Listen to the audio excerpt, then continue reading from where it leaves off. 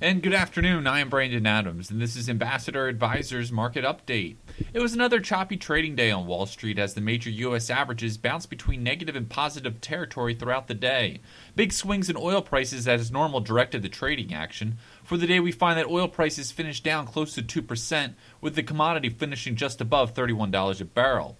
Interesting, though, we did see a rally in basic material stocks as both gold and copper prices climbed above 1%. Reviewing the final numbers, we found the Dow finished up 80, the Nasdaq climbed 5, and the S&P 500 moved higher by 3 points. Well, join us tomorrow for another market update. Ambassador Advisors is a Christian financial planning firm helping faithful stewards do more. For more information, visit our website at ambassadoradvisors.com. Securities offered through American Portfolios Financial Services, member FINRA SIPC. Investment advisory services offered through Ambassador Advisors is not affiliated with American Portfolios Financial Services.